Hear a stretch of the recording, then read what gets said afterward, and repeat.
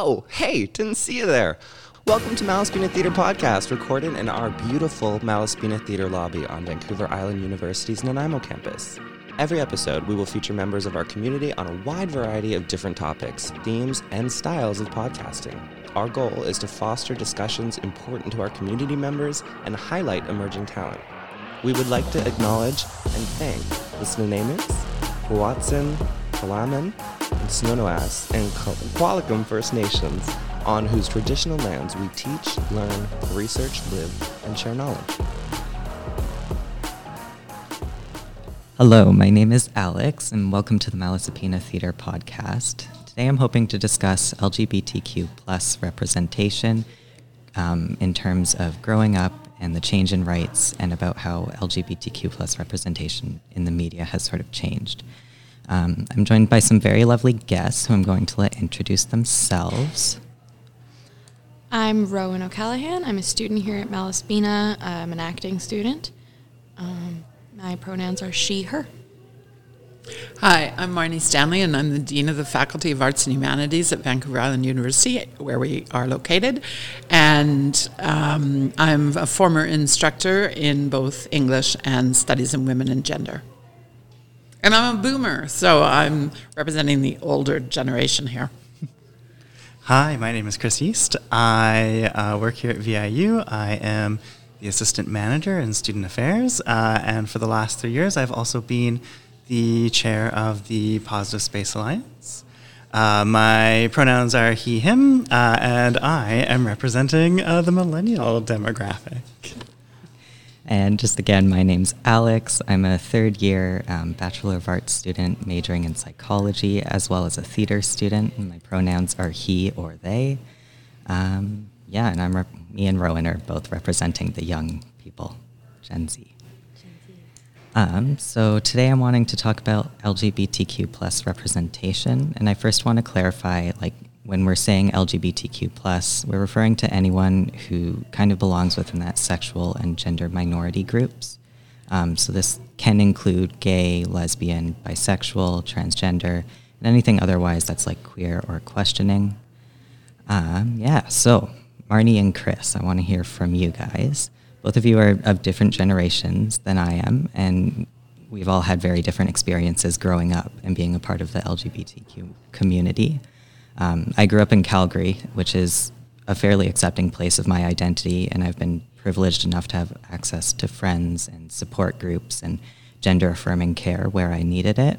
And so I'm curious about your experiences growing up. So Marni here. I grew up in northern Alberta in a farming area, so there weren't any out LGBT people, and I don't really think there is yet. I keep asking my sister, who lives there. And the other people I know that were somewhere on the queer spectrum that I grew up around, that I found out later were also identifying, have all left as well. So I think, and there wasn't any media representation other than occasional film representation that was very negative in the movies, usually ending in death. Like the killing of Sister George, or that movie where one of the lesbians gets killed by a falling tree that's based on a D.H. Lawrence novel, that kind of thing. And there were no out teachers, and when I went to university at the University of Alberta, there was no out faculty, although I later knew that I was taught by some queer faculty, but they weren't comfortable being out, and I don't blame them for that. And there were no out actors on television or media people like news people or things like that. That all emerged later, and a lot of it emerged as a consequence of AIDS, actually. So the mid-'80s to the mid-'90s, that decade brought out a lot of people, partly out of activism and the necessity of fighting back. So I think that speeded up the change in representation from my perspective anyway. I grew up in northern BC. I always say northern BC in air quotes because actually it was the middle of the province, but it's not hard to get to the realm of things where people suddenly classify as northern. But I grew up in a small town. I think the population was about 10,000, and this was through the late 80s and 90s, and there wasn't anybody queer. I think I had a gym teacher who might have been a lesbian, but I'm not certain. But that was what, that was what we all thought. And other than that, media representation wasn't very great at the time. I remember watching the American version of Queer as Folk on TV in secret in the basement at like 11 o'clock at night. Maybe it was on at midnight, with my hand on the remote control of the channel return button that would bring you back to the last channel you'd been on, because that would have been an issue if anybody walked in on me watching that show. I was probably too young to be watching it anyway. But there would have been other issues with that. And really the only other thing that was on at the time was Will and Grace. But just kind of with, my perceptions of the household that I grew up in and that was kind of a no-go for me, because then that would have led to, well, why are you watching this show? So, there wasn't a lot of that engagement. I'm going to go with the word engagement with the community or with the identity from my perspective. And then after high school is when I came out, and I was the first person. Obviously, there were people before me, but as Marni had said, they had left because what was in my hometown for them, nothing really. And so, I was kind of like the first person of my age group to come out, and I got asked a lot of wild questions. There were people who within my age group or within my peer group who came out after the fact, but potentially that was maybe when they had left that community or when they were getting ready to leave, but not kind of while they were cemented within that community. Mm-hmm. Yeah, no, I grew up with, I think, gay representation was a lot more. It was distant, but it was there. It was like growing up like in Nanaimo and on the island. I feel like it's pretty accepting here. It's pretty like thing, especially in like 2010s. Mid 2000s, I watched like Glee and stuff like that, and it was like, it's interesting, especially now. I find in like say 2023, I find a lot of like younger people, younger than me even, are like looking at things like Glee and stuff, and they're like, oh, this is really offensive, and this is really like stereotypical, and it was and is, but it also like Kurt Hummel like opened up this way to have a conversation about that kind of thing with your parents, and you'd be sitting and you'd be watching this TV show with your parents, and it was like for me personally, like I saw something that could be me, but I've still had that kind of like voice of like everyone around me being like, no, but you're not, like you're straight, like you that couldn't be you, but that does exist and that is okay, just over there, and then like, as I became a teenager and as I'm growing up, it's just like it's almost like representation definitely feels a lot more real and concrete, and it's a lot less unspeakable, which is really great. And, I think more and more young people are able to come to terms, like it's not just the one, like you graduate high school and then you come out and it's just the one person in your grad class. Like when I was in high school, there were like lots of people who came out, but they still did face like backlash, absolutely. And like lots of rumors and really like not nice things. But I definitely think that like the increase of media and representation for queer people has done a lot, I think, for allowing that to be accepted widely. Yeah, something you mentioned was how there is sort of like a divide between representation in media versus like being gay in the real world.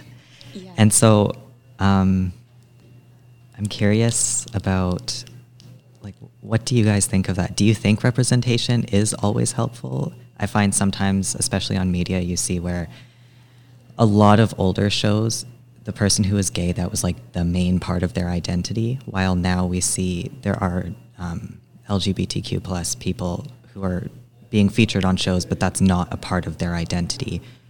Do you think that, like, have you also seen that change?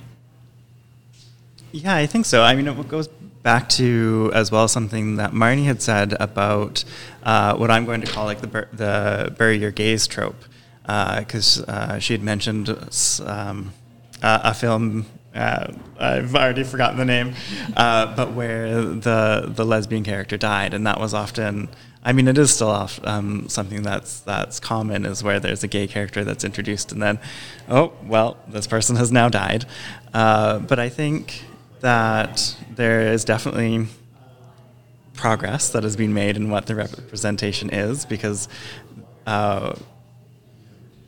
queer as folk, I haven't watched the British version, but with the American version, like they were very much like full realized characters or realized people.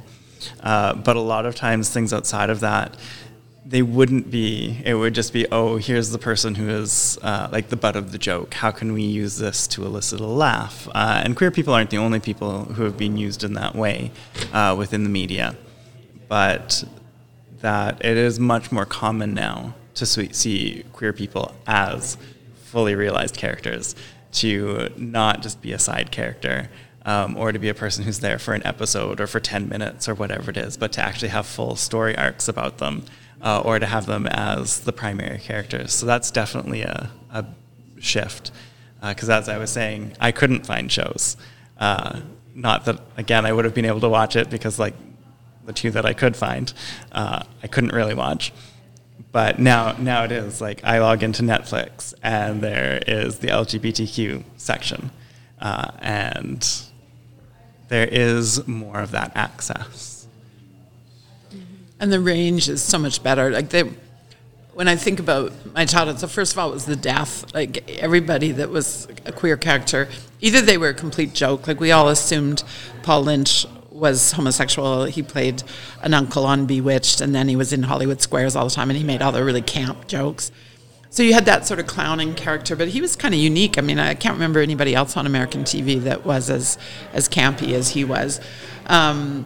In that period, you know, coming on in the very late 60s and into the 70s. But then you had all of these movies, mostly movies rather than TV representation, that was all, the gay characters were either the murderer or they were the victim, or they killed themselves, or, you know, the member of the partnership that was the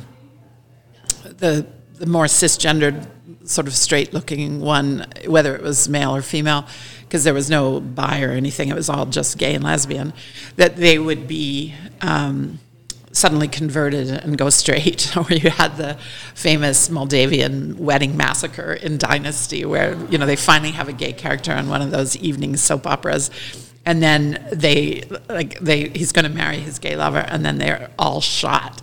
I guess it's insane. And then the surviving one suddenly becomes straight. So instead of the gay for you, it was like the straight thing. And then you get, you know, now. So then you have the 80s through the 90s, and you have that transformation that I think was partly created by, as I said, the struggle over AIDS, and the struggle to get health care, and the struggle to get people to pay attention, and all the activism and art and creativity that was generated by that struggle.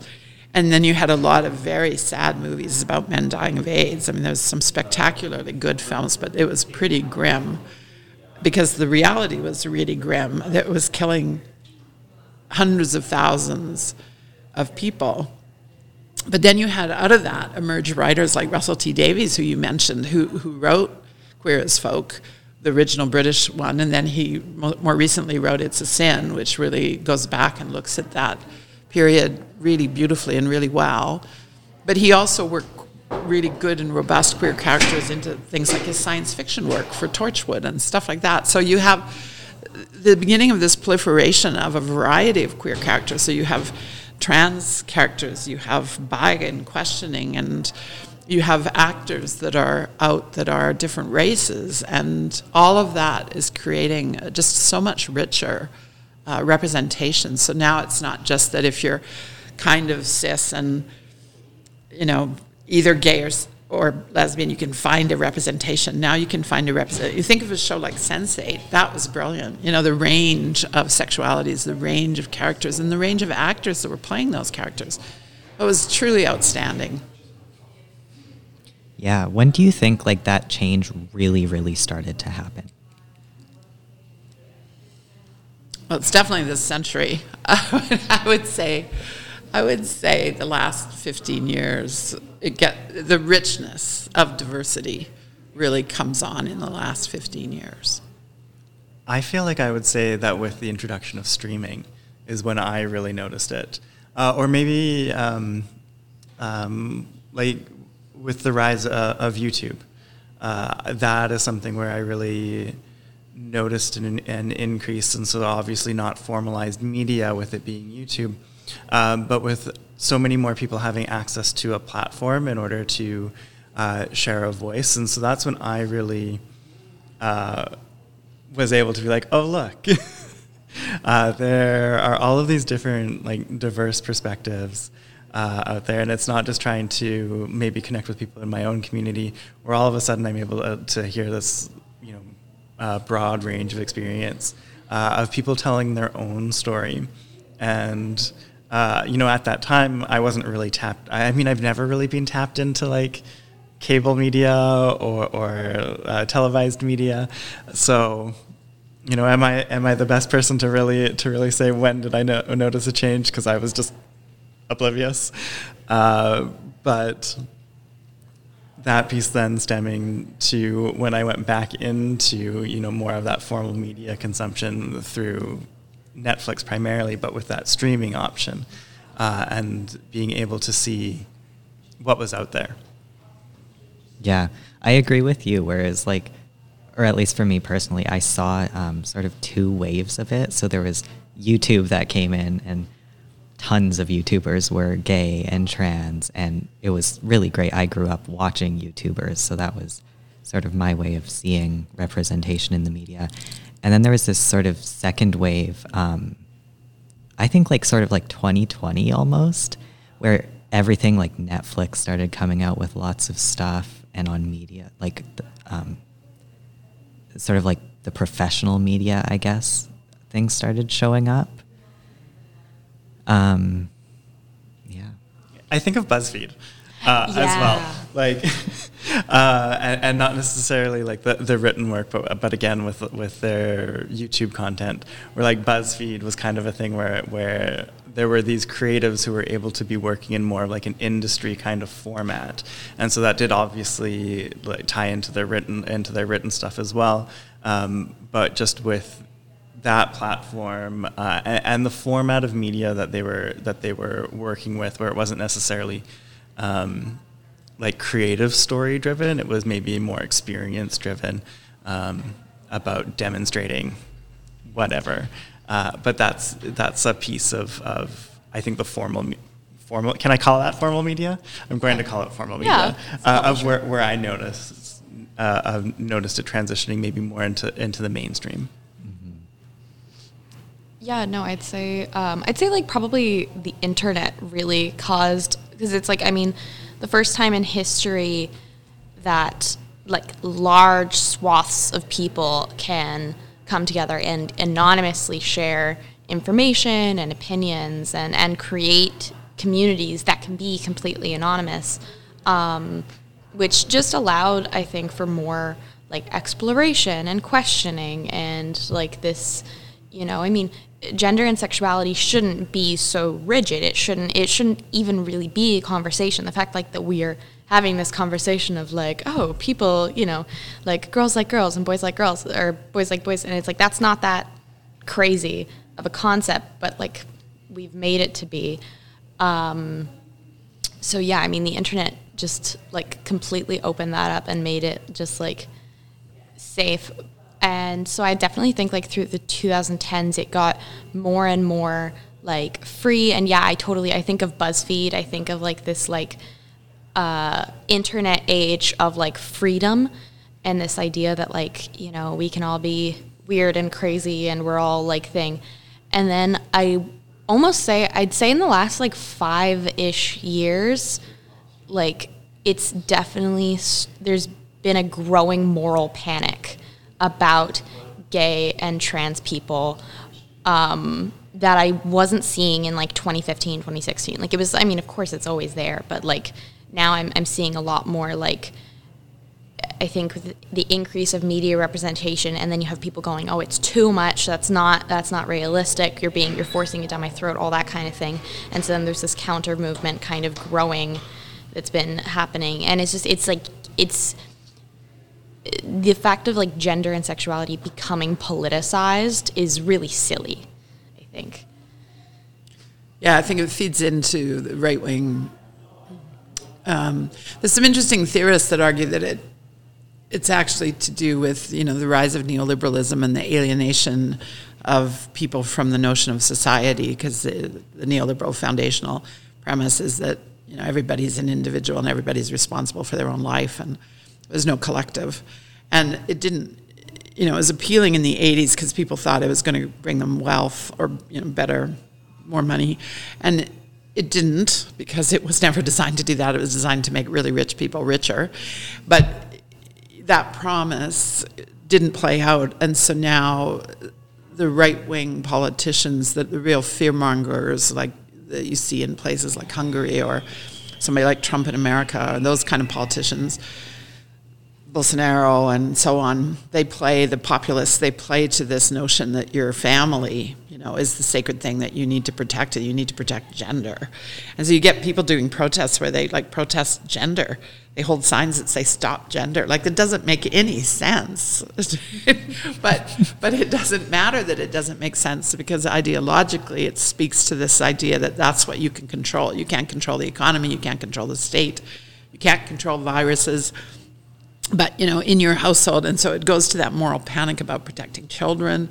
And so now we see in the United States, and so far it hasn't really caught on in Canada, but we have some different foundational laws, thank God, that make, or the goddess or whatever, the powers, you know, that make it harder to pass some of the crazy laws they're passing. But they've literally passed hundreds of anti-trans, especially, or LGBT, more broadly, laws in the last couple of years. And the fear-mongering, I mean, you can see even in the school shooting this week that they, or last week, the use of that to try to up the fear-mongering by some of the more extremist politicians. And that's really sad, and I agree with you, that's pretty recent, but it's getting really vicious. And we need to be really cognizant as Canadians to actively work against it coming over the border.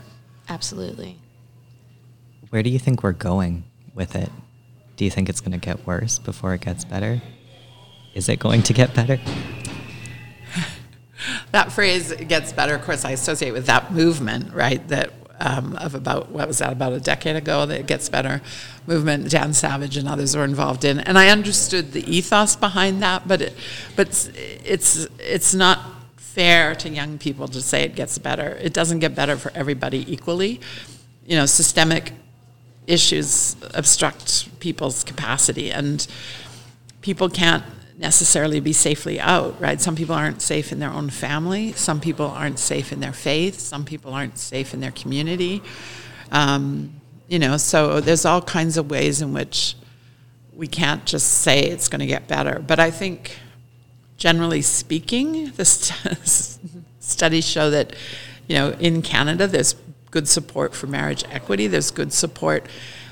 You know, most Canadians aren't protesting drag queens reading in the library. Most, you know, so we're not heading down the path, and we don't have those kind of really powerful, really, really right-wing politicians like they have in people like DeSantis in Florida and so on. We have some of those politicians, but they tend to be kind of back of the house politicians. And I come from Alberta, so that's like the homeland of a lot of those politicians. The ones that say that all homosexuals are going to burn in hell, that kind of thing. So I'm used to that, but they don't get the same traction here. And we have some key laws. One of the most important things in Canadian law, as far as I'm concerned, is that our jurisprudence, our theory of law, has to take into account what's called the Living Tree Doctrine, which comes from the 1929 Persons case, which says that the law needs to follow where the people are now. And so America has that constitutionality where they can keep going back to the 1770s and say that's where we need to be, but we don't have that. And so they've filled their Supreme Court with crazy judges who believe in that originality and believe that they should be returning to their origins, which was this, patriarchal, racist state, whatever, where there were only two genders. They didn't get to make choices about who they loved. And we don't have that. We have the Living Tree Doctrine, and I am grateful for it every day, I have to say. As a woman, as a queer woman, as a woman of my age, all of those things, I'm really, really glad we have the Living Tree Doctrine, because I think it makes a big difference to how our legislators legislate. That was beautifully put. Thank you. Big fan of that piece of law.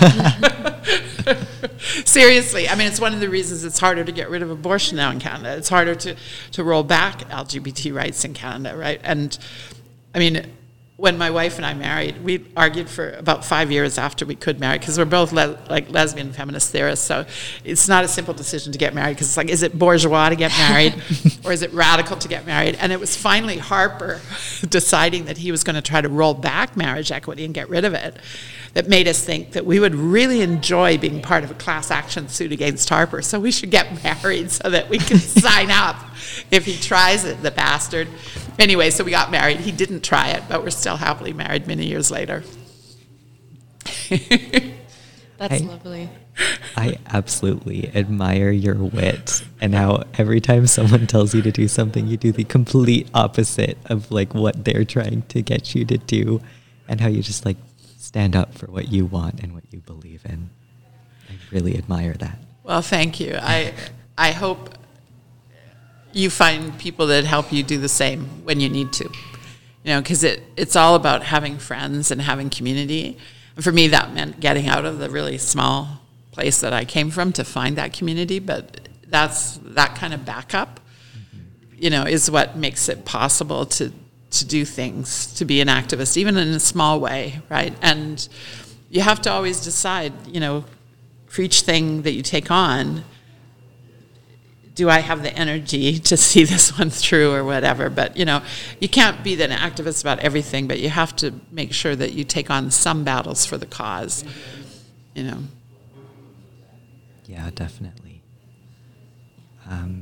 Okay, I think we're about at time. Does anyone else have anything they want to add? Okay, well.